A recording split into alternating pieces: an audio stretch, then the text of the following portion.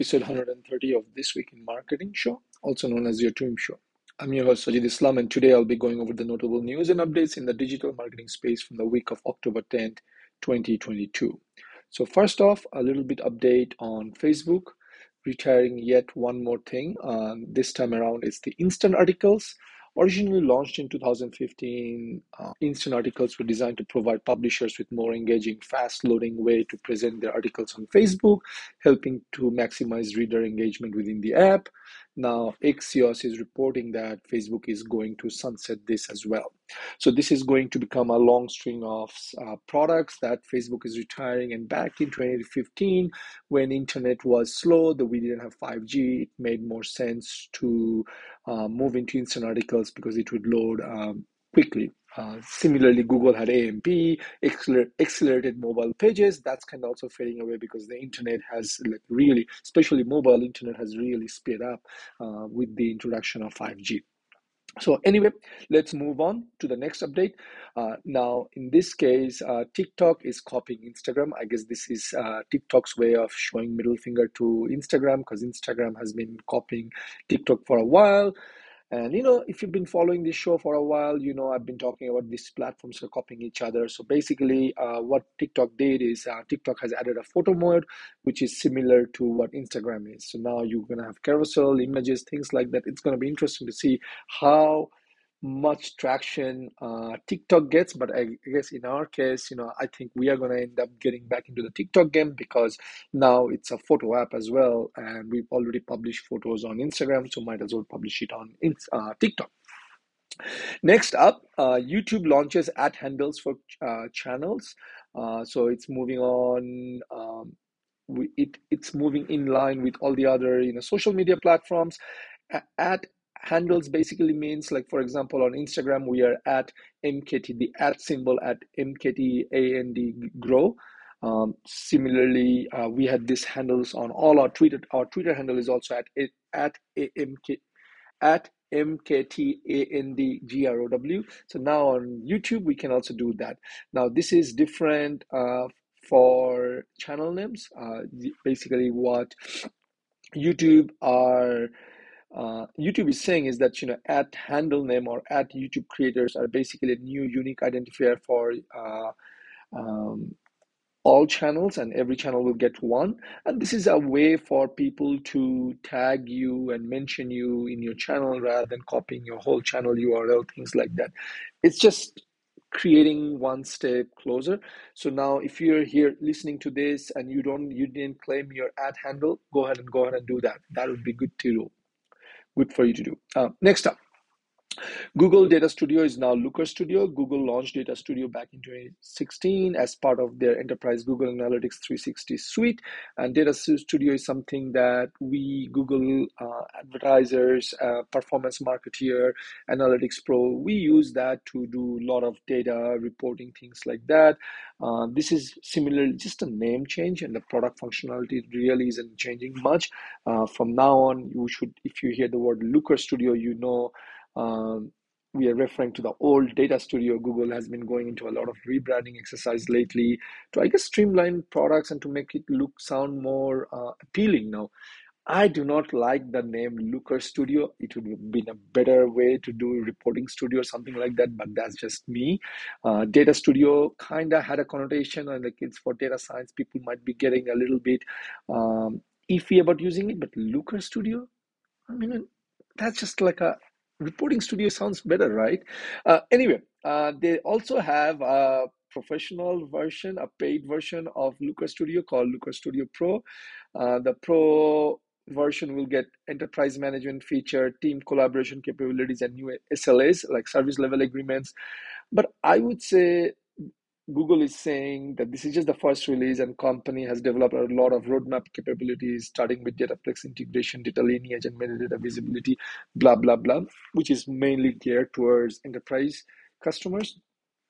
Small to medium-sized businesses should be using Looker Studio to do reporting. Like for one great example is to do a side-by-side comparative reporting on, say, Universal Analytics, which is going over next year versus GA4. So now you can see the data and see how much actually the difference is, because there will be a difference between the data from GA3, which is Universal Analytics, and GA4, just because the way it collects the data. So now you have, and we use it all the time in our business, which is Data Studio, which is now Looker Studio. So folks, that's it. Let's jump into the next update. The next update is Google swaps title tags with site names from mobile homepage results. And Google is saying it's doing it in order to make it easier for users to identify specific websites in search results. So basically what they're saying is, like, for example, if your site title, if you have a site title, let's just say, awesome SEO or awesome red shoes, and your domain name is, just say, Samantha Shoes. On mobile, it's going to show up as samanthashoes.com, not awesome red shoes, even though that's your, that's the thing you've set it in the title tag. Now, having said that, Google is definitely recommending you to use the website structure data type and specify the name property, and probably Google is going to start using that from there.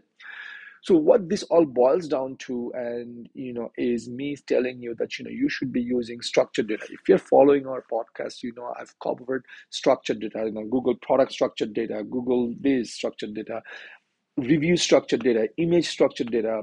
It's only because Google, the name of the game nowadays in to be part of the SEO games is to use structured data. Okay, and in your structured data, basically use website structured data, which is what Google recommends you to do. Then set the title tag, then set the heading tag, and then use the Open Graph protocol metadata, basically, which is the OG : site name. I am going to I already put the link to the official announcement there and the Search Central documentation as well. But why Google is saying you recommend the structured data is because if you don't have the structured data, Google is going to start using the domain name. And if you have this structured data and you set this name property, then Google is going to pick it up from there. Now, it has been a hit and miss in terms of certain websites, like for HubSpot, it's showing the title tags. For other smaller sites, it's showing the site domain name. But go ahead and set the what I would say is just website structured data. Next up, Google is renaming Webmaster Guideline to Search Essentials, or they already did.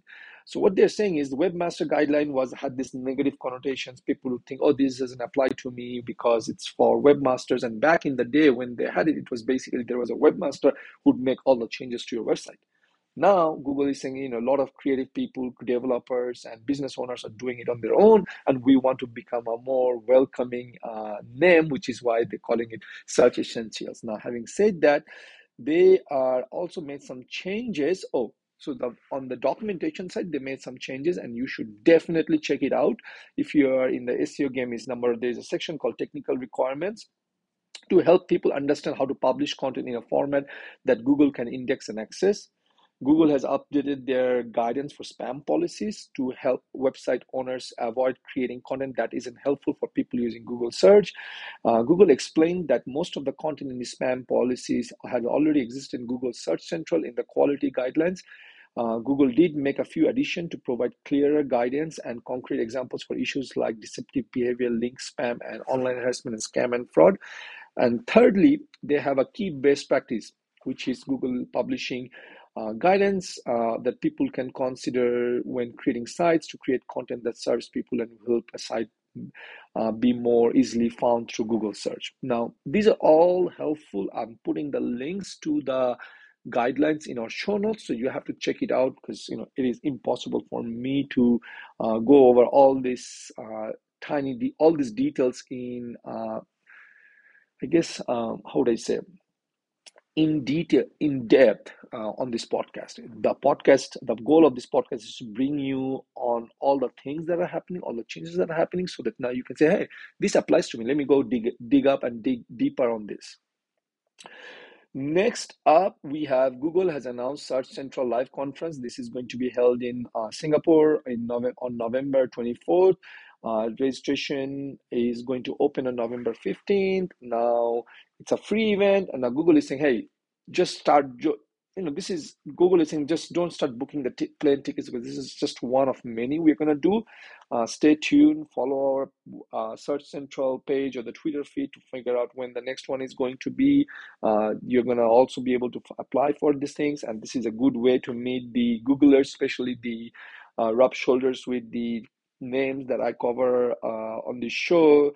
Gary Ilias. I do not know if John Mueller is going to make it to Singapore or not, but again, if there are any updates from this conference, we're going to obviously cover it in our podcast or our show.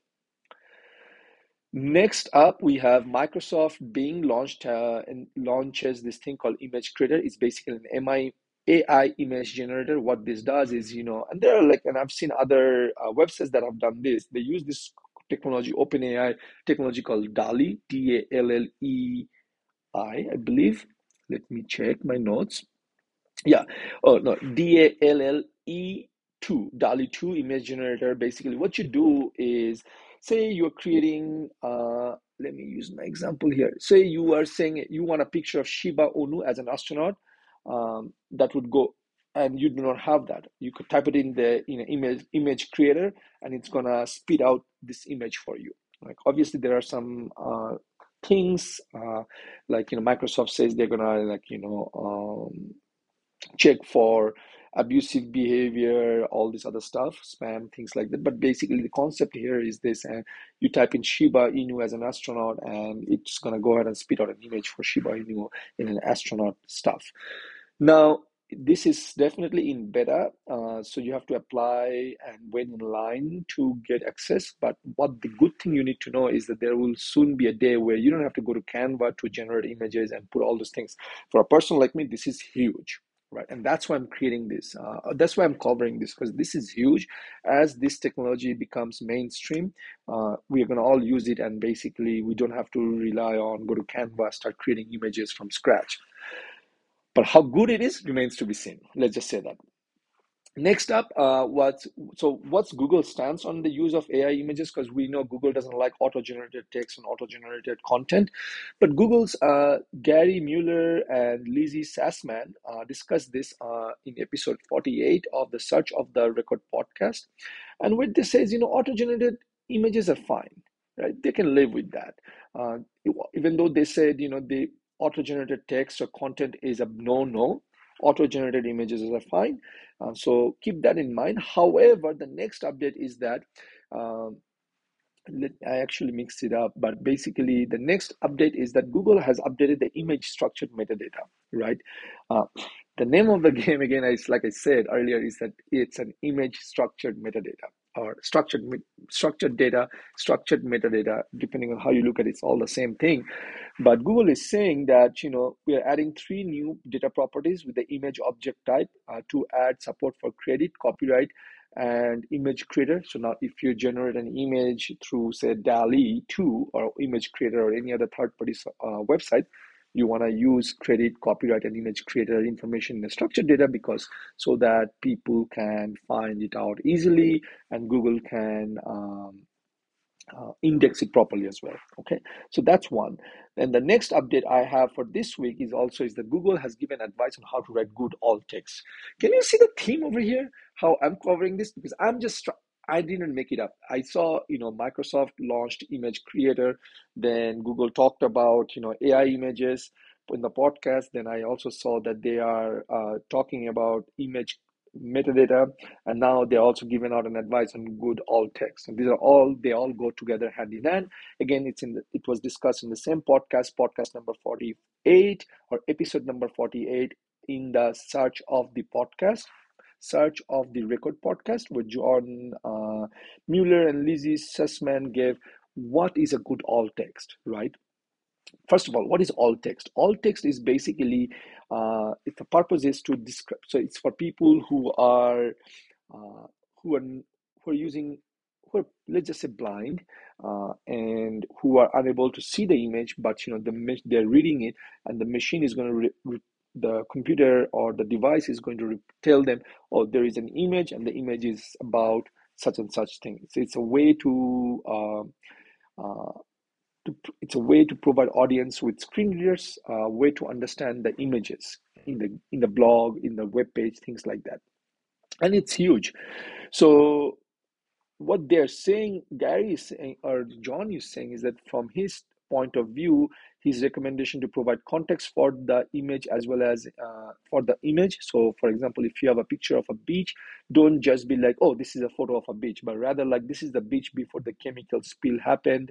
And maybe you provide another image that says, oh, this is the beach with when the chemical spill happened, or maybe this is when after the cleanup. So you kind of provide a little bit of description around this, right? Where you could say, and you could go a little bit deeper and just say, with damages being shown on the left hand corner. So all text should be written like this way. Say, imagine you are on the phone and you're describing that image to someone over the phone. How would you describe it?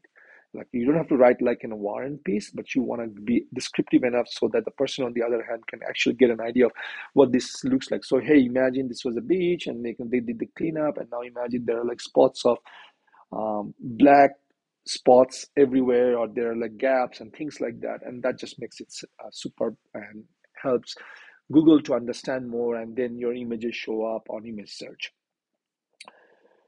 Next up is Google has provided three new examples on how to write product reviews. Remember, Google is cracking down on product reviews, and the way they're doing it is they're breaking it down by number one, expert staff member of a merchant that guides shoppers between competing products. The other example is a blogger that provides independent opinion of products, and number three, an editorial staff member at a news or other publishing site. So why Google is doing is because Google wants you to use the product review in the right way, so that Google understands what type of site it is and when they should surface your site. Now Google is saying providing user feedback and user let me see how they say this here. A merchant's product page with user reviews is not considered a product review page in this context. That's what Alan Kent of Google said recently. And Google also recently clarified, remember, structured data may help Google identify product review type content. Why this is important? For many reasons. Number one is, if you're a merchant, you want to write product review and you want comparison because you want it to show up. So if someone is searching between, say, iPhone 13 and iPhone 12, you kind of, that surfaces up. If you are like in a portal that talks about iPhone 13 and iPhone 12, you want to talk in a different way. And if you're a news portal, you want to talk in different ways so that Google understands and rank you accordingly. We are almost towards the end. There was a lot of product updates this week, which is why it's taking long. So now let's move on. Google still does not use the HTML language attribute. Google's John Mueller confirmed it. Just says we don't use HTML language attribute. Language attribute is used to, if you have a multilingual site, then, or if you have different language versions, then people usually use the language attribute to signal, hey, this is written in Turkish, this is written in English. Google doesn't use that. Google uses the reflang. We have covered reflang in a previous podcast. Basically, that's the thing Google uses, or they will just detect the language type and they will just use that language type. Now, if you are just only on English language, and that's the primary language of your website, of your business, then you don't have to worry about it. But if you are multilingual sites, you want to use reflang. The other point this week is Google's John Mueller this week said, SEO is a long game. Do not think, SEO is quick and easy. You do it once, it's done. SEO is a long game. If you think it's quick and easy, or it's a hit job, then SEO is dead for you. It might be impossible to outrank high authority websites, but over time you will get there, right? Imagine you being a new soda company coming in and trying to take over Coca-Cola, right? It's not going to happen overnight. It's going to take a lot of hard work, a lot of careful planning, and a lot of work on your part to kind of take over Coca-Cola or Pepsi-Cola. So similarly, just think if you do a couple of things, put a couple of keywords, and do all these things, and you think you're gonna rank on the top of the Google first page, you're wrong. That's what John Mueller is saying. And John Mueller had an advice for you if you want to get your content indexed quickly. Is basically you have to ping Google with your sitemap, right? That's what John Mueller is saying. It's not guaranteed that your content will be ranked, but this will definitely get Google's attention. This is because Google doesn't look at it. Do Oh, sorry, it doesn't guarantee indexing, but it will definitely get Google attention. So the way to ping sitemap is to you basically type in the URL google.com/ping question mark sitemap equals to the URL of your sitemap. That's how you do it. It's in our show notes page. You should check it out. So if you have how would I say? Let me think. If you have pages that are getting updated, you could actually update the sitemap and send it to Google, or you could actually go log into Google Search Console and put in the URL of the page. Either or should work. Which method you choose is up to you. But I mean, if you change, let's say 10 pages, rather than going through all the 10 pages one at a time, you could just, update the sitemap, which should get automatically updated, and then ping Google and then get it indexed. Next up, Google Ads has launched Content Suitability Center. Content Suitability Center is mainly for people running YouTube and Google Display Network. This is, previously it used to be done in the multiple segregated sections of Google Ads, and it was hard. So what is Content Suitability Center? You can select 3 inventory modes. It's basically catered to your preference for sensitive themes such as profanity, sexual suggestiveness, and violence. So basically, when you go to create YouTube ads or Google display ads, you could say, I don't want my ad to be shown on websites that are sexually suggestive or has profanity or violence. Like, you could just categorize it, and basically it helps you to narrow down your inventory mode. And you could say, hey, I'm very cautious about my brand. I don't want my brand's ad to show up on sites that are talking about things, and I don't want to be associated with it. So Content Suitability Center helps you do that, rather than doing it for Google Display ads in one place, with YouTube ads in another place, and forgetting and doing things with the other. Next up, and the last update of this week, is Google Ads will remove some content targeting in YouTube conversion campaigns starting in 2023. What's going to happen is that right now we can target YouTube channel specific video lineups, URLs, apps, or other collections. Google is removing that. This hyper targeting is what made YouTube amazing, and people loved it so much, and now Google is yanking it away from us in 2023. So there's nothing we can really do, but I think this is way of Google, I guess. I don't know, I guess they're trying to make more money, because now I used to tell people, and that hey, you can have your ad run in front of other people's your competitors' channel. Google is removing it. I do not know what the issue is, because I think the other day Instagram was saying we could do this. Instagram is looking to do this as well.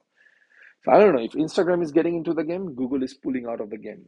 I hope Google changes their mind, because this is something huge. This made YouTube amazing, but it could also go into a downward spiral. For example, I would run my ad in front of your video, and you would run your ad in front of my video, and we would go. It's like a circular thing. It's an infinite loop. So in a way, it's good, but I don't still like it. I wish they had left it the way it was. Okay, folks, that's it for this week in marketing. Now you know everything to be in the know. If you'd like to read more, make sure you follow the show notes page, where you will find some of the links that I've mentioned. Once again, this is your host Sajid Islam signing off. Until next week, take care. Bye bye.